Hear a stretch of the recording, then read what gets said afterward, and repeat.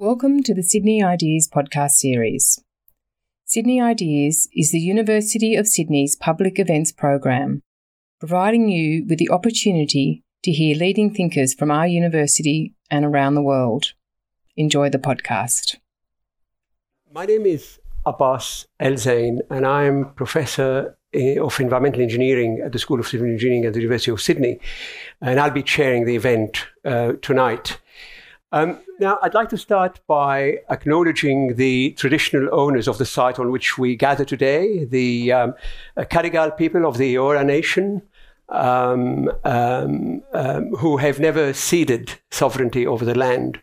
I'd like to pay respect to their elders, past and present, and I invite us to remember that the 2017 Uluru Statement from the Heart by an assembly of more than 250 Aboriginal and Strait Island leaders have called for an Indigenous voice in Parliament that the Australian government has refused. Now, Indigenous dispossession by European colonialism is an interesting opening for an event on environmental disasters. It's at the very least an apt reminder that while disasters might occur over days or months or years, their effect can persist for centuries. Now, the timing is incredible. In the last week or so, we've had fires all around us. We've had air pollution episodes in New Delhi and Sydney. We've had severe flooding in Europe, not to mention the many silent disasters that are less dramatic but no less serious. It's also a week when our Deputy Prime Minister thought it fit to downplay climate change, unfortunately, which is quite amazing. Now, one thing you learn quickly when you work on any aspect of disasters is that there's no such a thing as a natural disaster. Even natural hazards, such as earthquakes, over which humans have very little control, become disasters when they unfold over social, economic, and institutional landscapes, which have with unequal distributions of risk and resources, of power and powerlessness.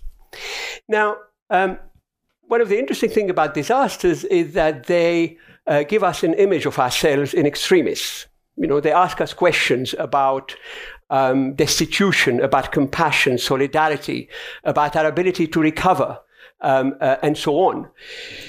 But the other interesting thing about disasters is that there are also moments of heightened political possibilities. What may be politically feasible or unfeasible one day can change in the blink of an eye. Think of the 2004 Boxing Day tsunami, which has wreaked havoc in Aceh, but also ended its 75-year war. Now, why does it matter who governs environmental disasters? How do we deal? There are answers to the question that are to do. There are small questions or practical questions to do how we deal with disasters, but there are also bigger questions. How do we deal with disasters when they are becoming increasingly regular features of our lives? Payback, more or less, for 3 centuries of industrial modernity and at least 75 years of unfettered capitalism. How do we deal with disasters when the welfare, regulatory function of the state has been under concerted attack for the last 30 years? You can ask even more cynically, how do we deal with disasters when a disaster lives in the White House tweeting all day? Now, all these questions, we've got a great panel today who is going to address those questions and more. And Linda Hancock is a professor of social science at the Alfred Deakin Institute for Citizenship and Globalization at Deakin University. Her work is on energy systems, transnational supply chains in energy, and disaster resilience of energy systems, amongst other things. She has been a chief investigator on several Australian Research Council funded project and has done research in Australia, Canada, the UK, Brazil, and India.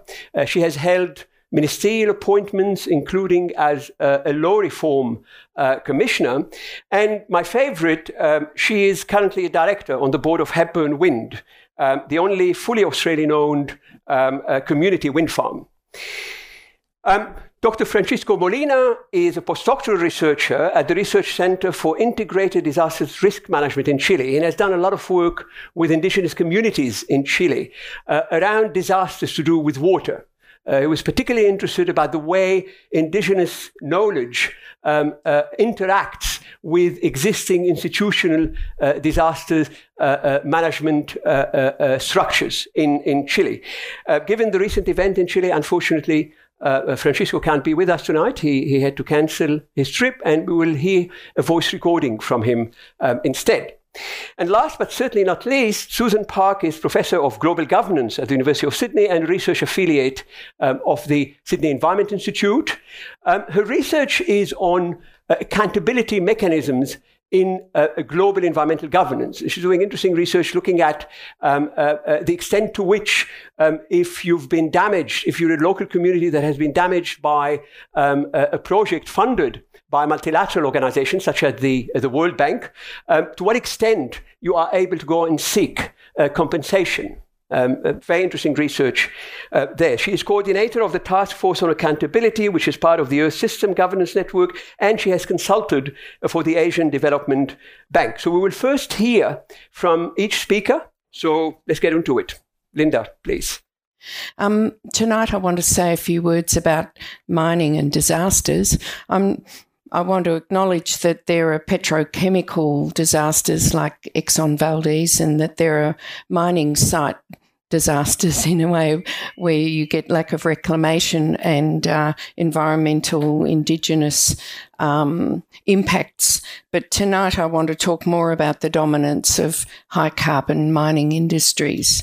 The latest figures from the International Energy Agency show that emissions from coal power have in fact gone up almost 3% just in the last year, and they account for over 1/3 of total global emissions pollution.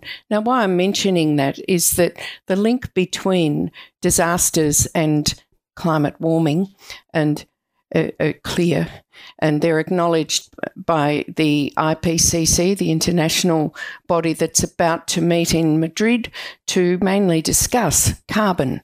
Carbon is a problem. It's not the only one, but if we did something about carbon, we would go a long way to reducing our vulnerability to these extreme weather events. And so for the Paris goals to be realised, emissions from coal would need to fall from next year to 0 in 2040.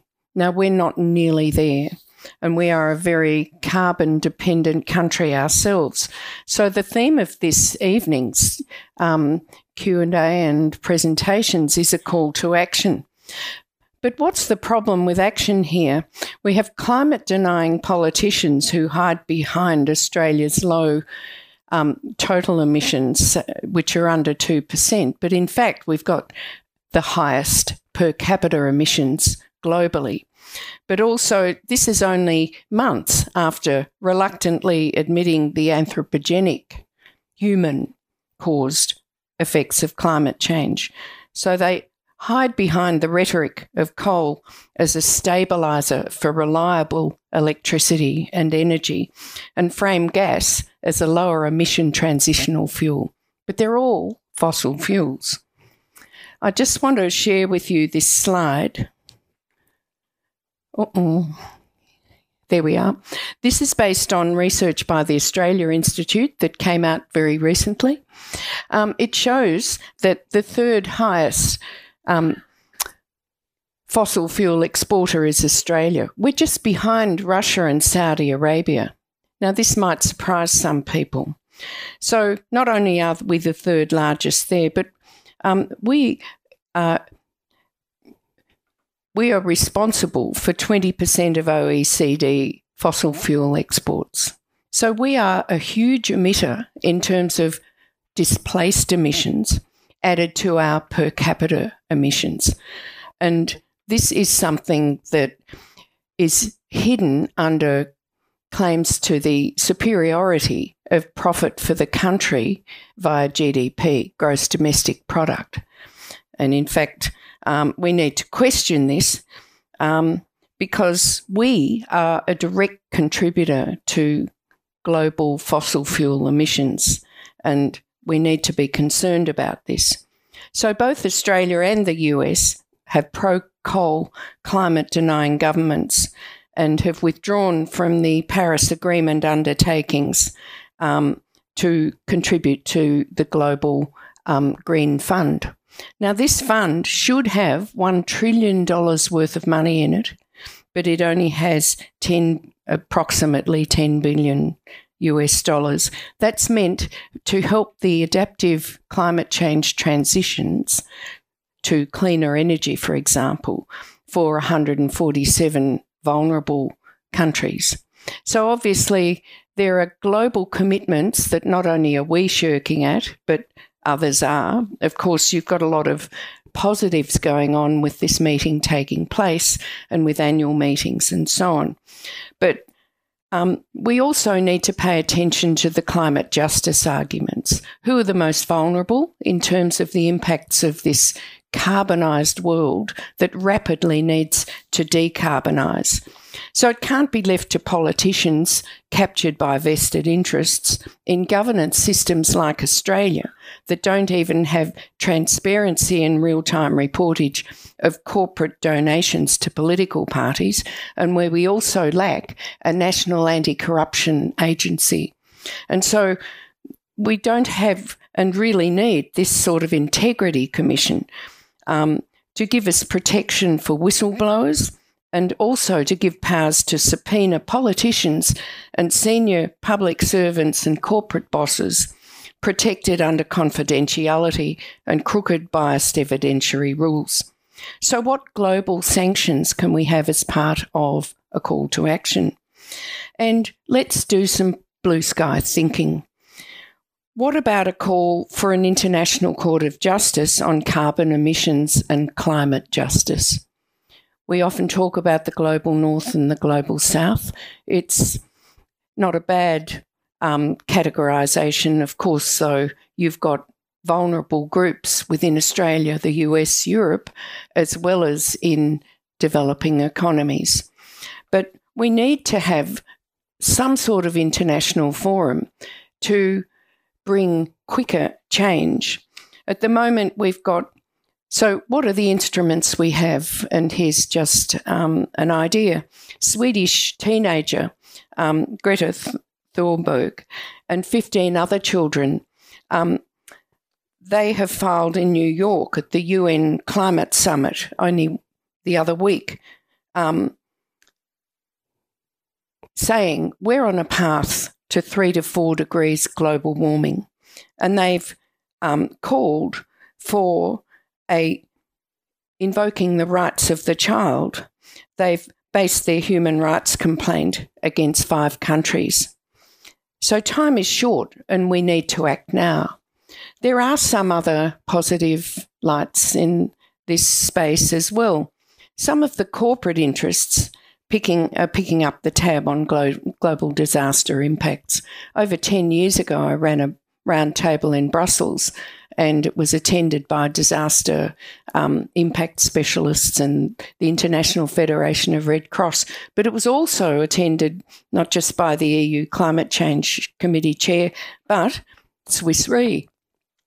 Insurance companies, they're picking up the tab, and global underwriters like Lloyd's, they are also starting to refuse to give insurance. So perhaps there's a possibility there that some sort of international coercive environment court could say, well, if you're emitting over a certain percentage, let's say for Australia, why don't we have just 1/3 fossil fuels, not 2/3, in our electricity mix, for example.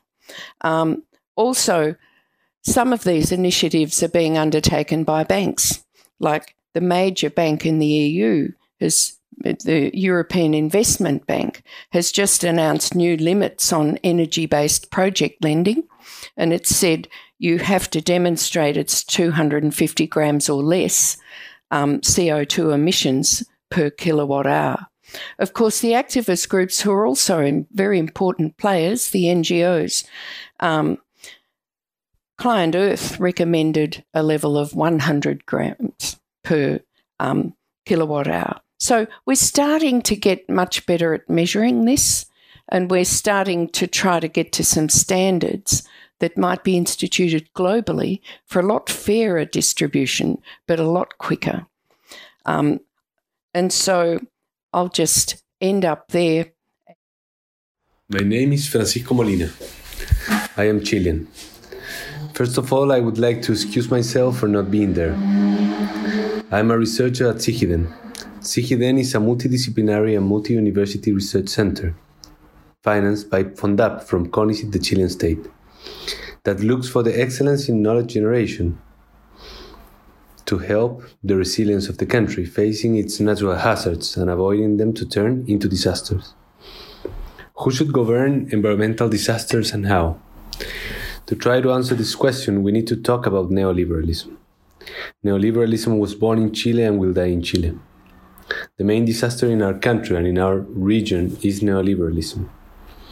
It has become a way of being, a way of knowing, and a way of acting that is totally against people, especially poor people, and against nature.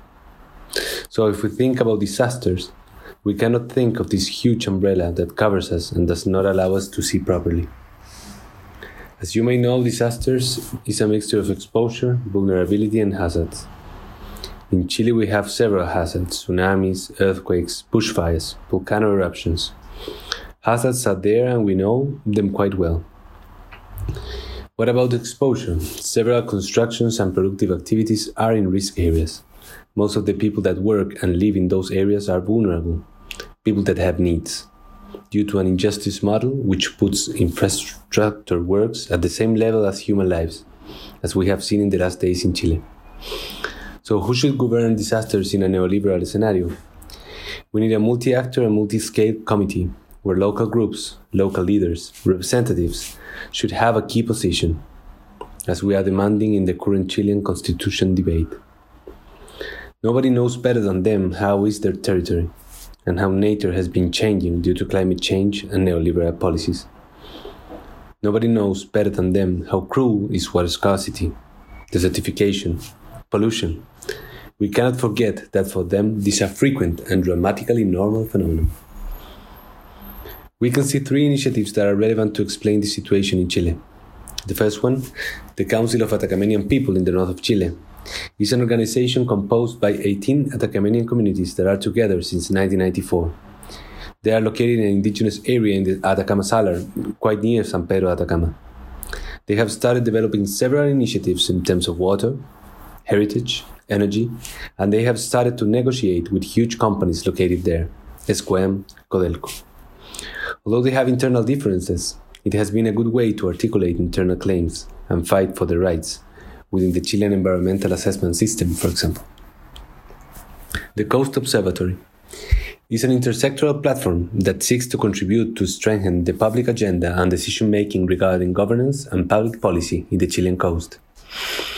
It's a group that involves several academic centers. CIGIDEN is part of the project, foundations that are willing to do conservation projects, some of them are land trust, civil society organizations and local groups, through environmental committees that represent people. The crucial thing here is that the observatory has started to change during the last year the way politicians are understanding the coast, through policy papers that give evidence but also that have a position that is co-developed with local groups. A FONDART project in Saavedra is the third one. FONDART is an institution of the Chilean state that gives money to cultural projects. There is one named Memories of the Booty Lake, and it's located in rural areas in the south of Chile where Lafkenche communities are located, the Mapuche of the coast. The crucial thing here is that it's this interdisciplinary project that is oriented to raise the status of local knowledge through a participatory process, led by academics of Catholic University of Temuco, They have been working in 4 rural areas where there is no information of the risks that they have faced since the earthquake and subsequent tsunami of 1960. The municipality is also involved because they need that information, but they don't have enough capacities, technical, and though they have the money to do it. Through local knowledge that this project is providing, they have started to enrich the scientific information that currently have for other areas. These are 3 ways that we can see how local level representatives have articulated their knowledge and started to dialogue with other actors at different scales. To sum up, the relevance here is to put scientific and technical knowledge at the service of people, to decolonize knowledge. Think of it. Academics, politicians, entrepreneurs should have an ethical position when thinking of disasters. If the common good is first, we will be safer and better prepared to face the climate emergency. Local groups are the experts now. We have failed. We must follow them. Thank you very much. So this Sydney Ideas event really sheds light on the new normal. A world of accelerating environmental change occurring at a global scale, with precipitous alterations in climate systems, land system change, biosphere integrity, and biogeochemical flows. These are complex interactions that are taking place between the global and local ecological systems, as well as within local ecosystems as a result of human activity. The latest Intergovernmental Panel on Climate Change report, Global Warming to 1.5 degrees, states that human activities are estimated to have caused approximately 1 degree of global warming above pre-industrial levels. Global warming is likely to reach 1.5 degrees between 2030 and 2052 if it continues to increase at the current rate. The IPCC states that it has identified that warming greater than the global annual average is being experienced in many land regions and seasons, including 2 to 3 times higher in the Arctic. They also state that trends in intensity and frequency of some climate and weather extremes have been detected over time spans during which 0.5 degrees Celsius of global warming has occurred. So this is our new normal, a world of cascading disasters which are more likely to occur. So cascading disasters are where natural disasters occur more frequently and with greater severity, triggering further disasters. We know, for example, that prolonged drought and record temperatures contribute to dry soils and vegetation, which increase the likelihood of fires. So we have these extremes.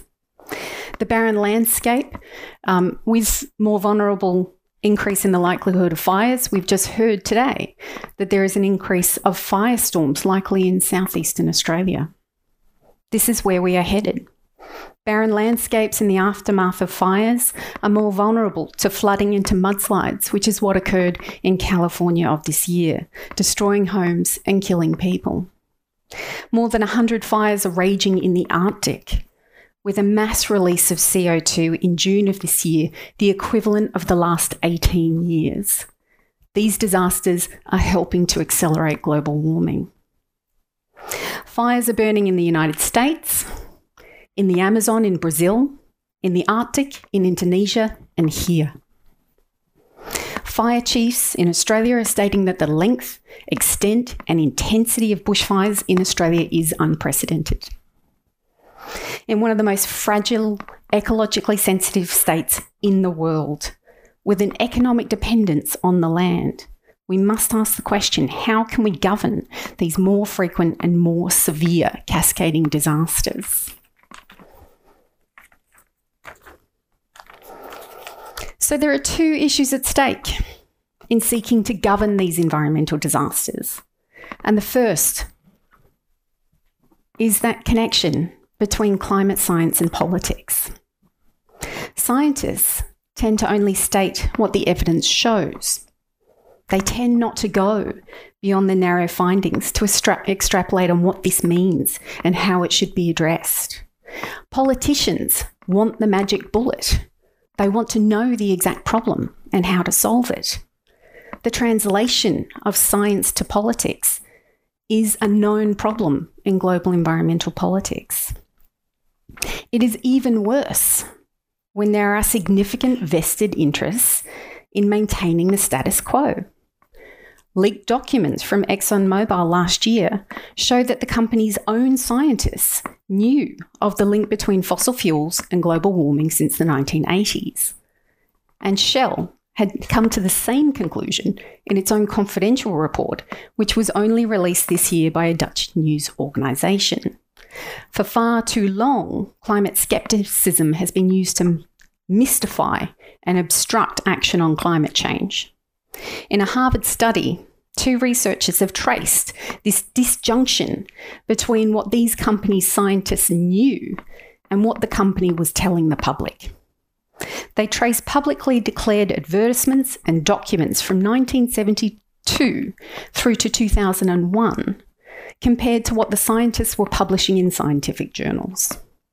They found that ExxonMobil systematically misled non-scientific audiences about climate science. So scholars identified that the action only comes out of crises, when the full effect of business as usual becomes too real to ignore. So this can occur when the science begins to match people's lived experiences. We simply cannot ignore the ferocity of environmental disasters we are witnessing.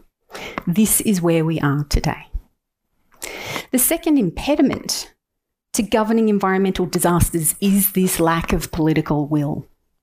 How can we account for the failure to act on climate change?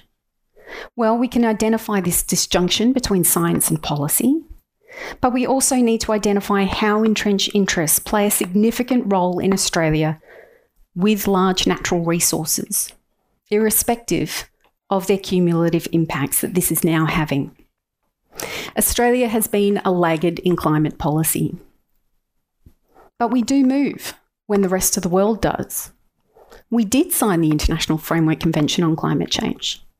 We did sign the 1997 Kyoto Protocol for binding CO2 emissions reductions, and we did fall into line with the 2015 Paris Agreement, detailing that states need to have nationally determined commitments. However, we have seen no real action on addressing climate change since the emissions trading scheme was scrapped in 2014. The coalition government has refused to provide the means for a competitive renewables energy industry, despite the urgency of the climate crisis that is now being acted upon globally. This has resulted in a dramatic take-up of renewable energy.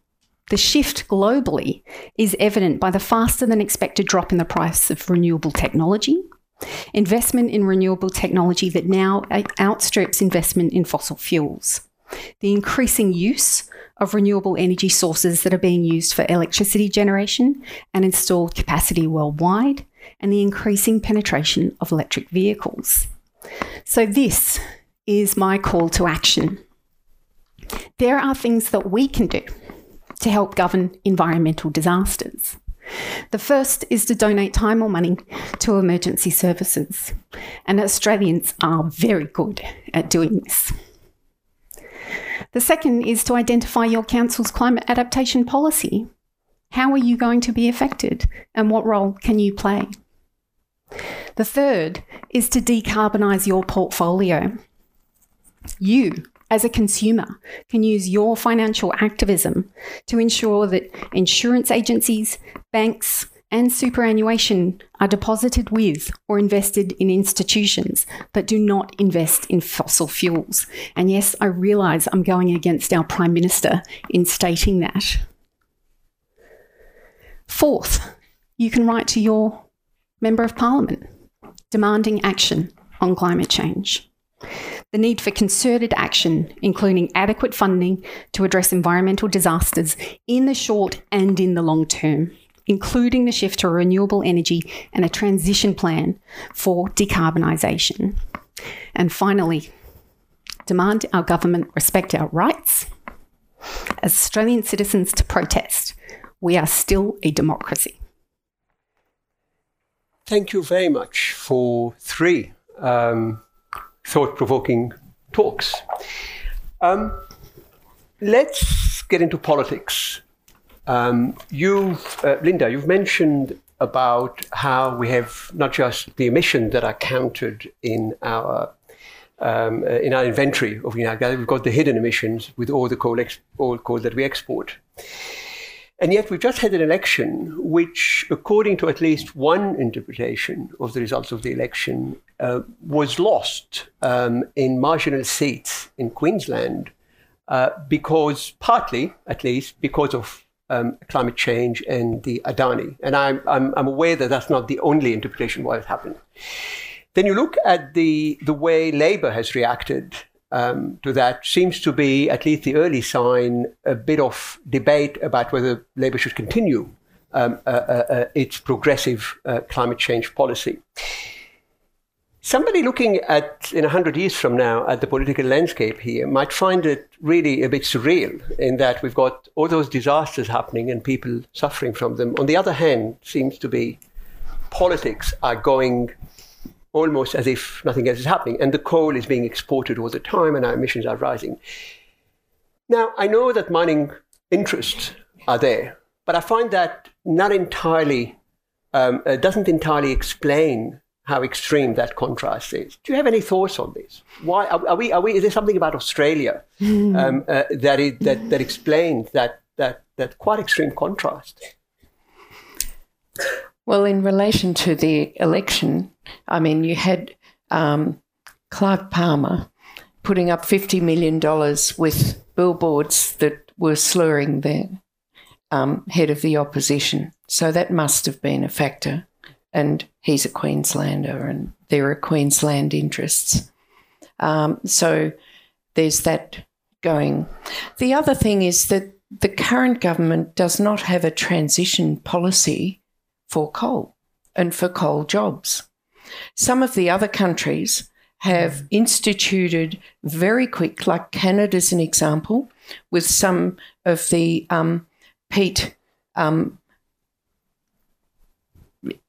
what do you call it in the peat sands? Yeah. Tar sand. Tar sands. That's it from the peat. Yeah. Thanks. Yeah.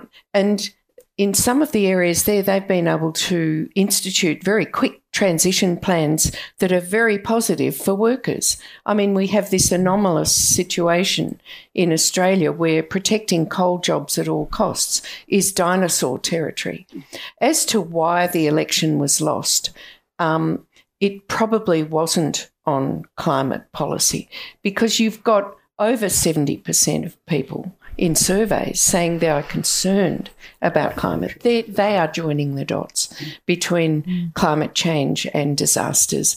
And now that disasters are more frequent and intense, you speak to most people know someone, if not affected themselves, they know someone who's been. So as to why it happened, there's the slur campaign, there was the frank dividends issue that probably alienated older voters who could see their investments whittling away. We're in this environment of low interest rates, so retirees have been hit. It was probably a dumb thing to do.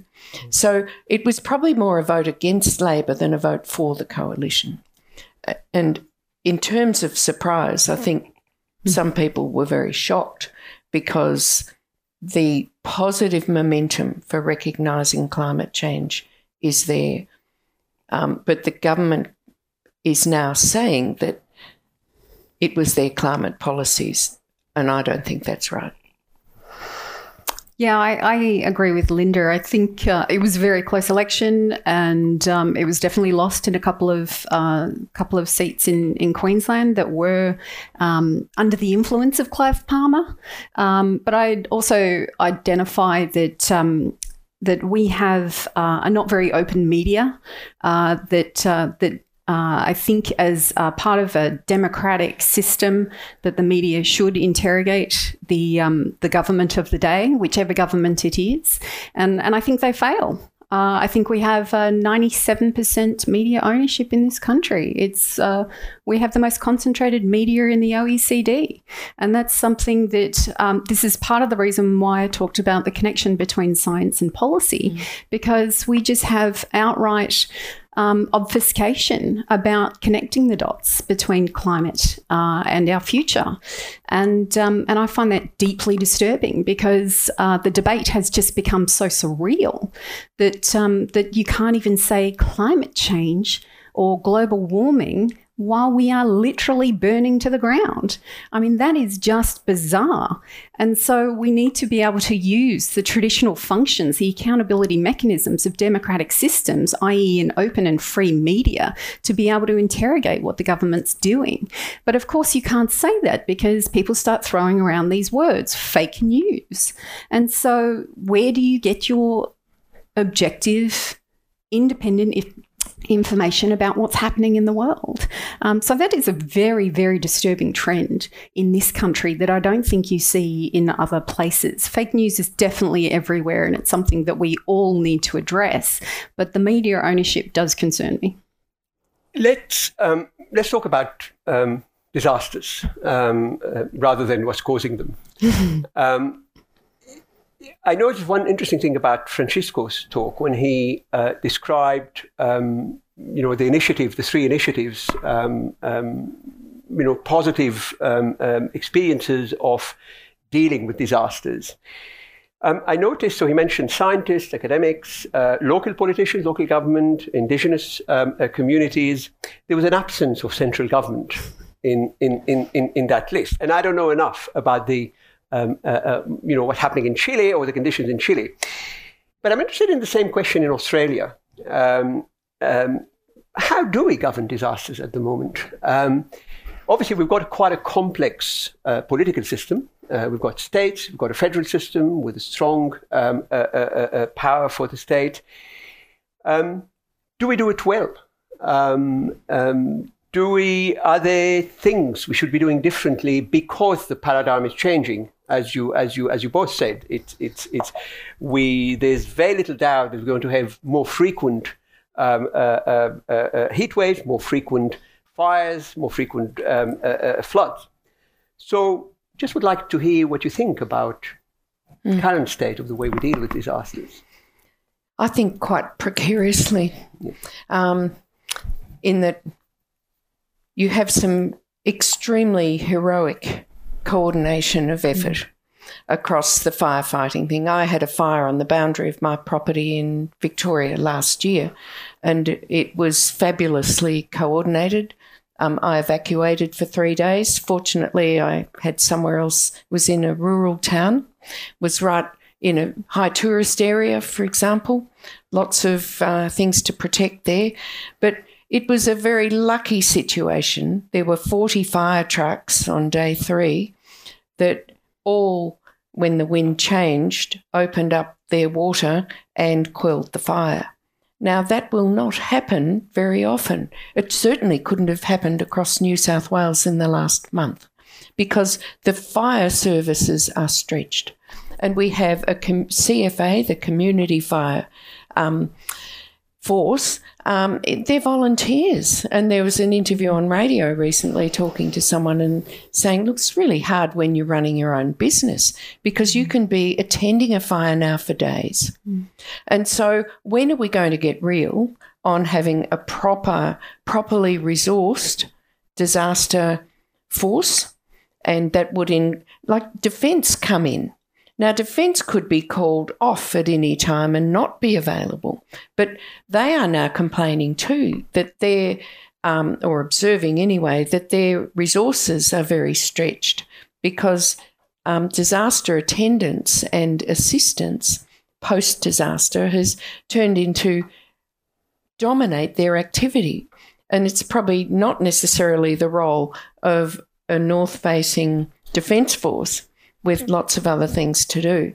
The other thing is, because the disasters are becoming more frequent and intense, Australia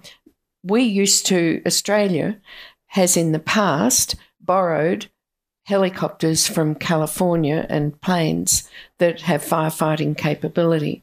Now, because our fire seasons are overlapping, we need to buy our own. And so this is all the focus on how do we gear up for harsher conditions and for a properly resourced disaster plan and force. And across there will be more storms coming at coastal areas. There will be houses falling into the sea. And, you know, you do sea level research yourself. And that will mean that the sea level is rising too because of the warming of the sea alongside the warming of continents. So that's a problem increasingly, as well as the increased carbon. So a properly resourced policy and governance and force in this area is important as we try to adapt. But in the adaptation too, in the literature around resilience, one is how do we go back to how we were? And that's problematic. You had people, you know, in fire-prone areas wanting to rebuild the same house. So obviously planning and building regulations are changing. There's a BEL rating system. Those of you in a fire zone will know what this means. And it means that you have to build according to the fire rating of the property. And so we're starting to get more savvy about that in terms of a fire or a flood resilient dwelling.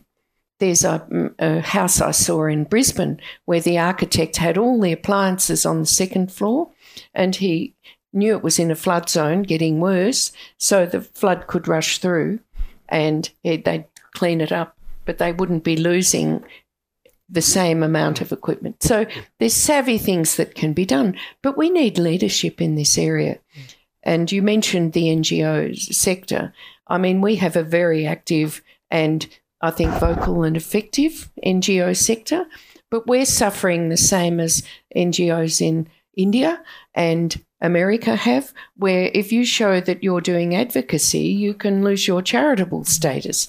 Now, this has to change. Like the criticism recently of GetUp. And this is the interesting thing about your warning about democracy, about the threat to democracy. There is put on. Yeah. Yes, we have rights. We have the freedom of speech in this country. The idea that this should be something to be locked up for is illiberal. This is not Australia I know. I find it absolutely stunning that Australia would adopt some of the same techniques as authoritarian states. We are using the same tactics that Russia is. That we crack down on people that disagree with us, and this is a frightening place to be. I mean, if we don't stand up for our environment, for our livelihoods, who will? Clive Palmer won't. Yeah. Perhaps the other thing that could be said about this is we've just had, in the last 10 years or so, more than $2 billion stripped out of higher education funding. Now, higher education is the engine of innovative research, as well as blue sky thinking. Now, to have that sort of depletion has meant that the system has reacted by then going across to international student recruitment, which is now the third biggest export that Australia has. Well, what is this depletion of $2 billion out of a system on research actually doing to the innovation? And yet we say we're an innovative country. So what's pretty annoying about all of this is what they say and what they do.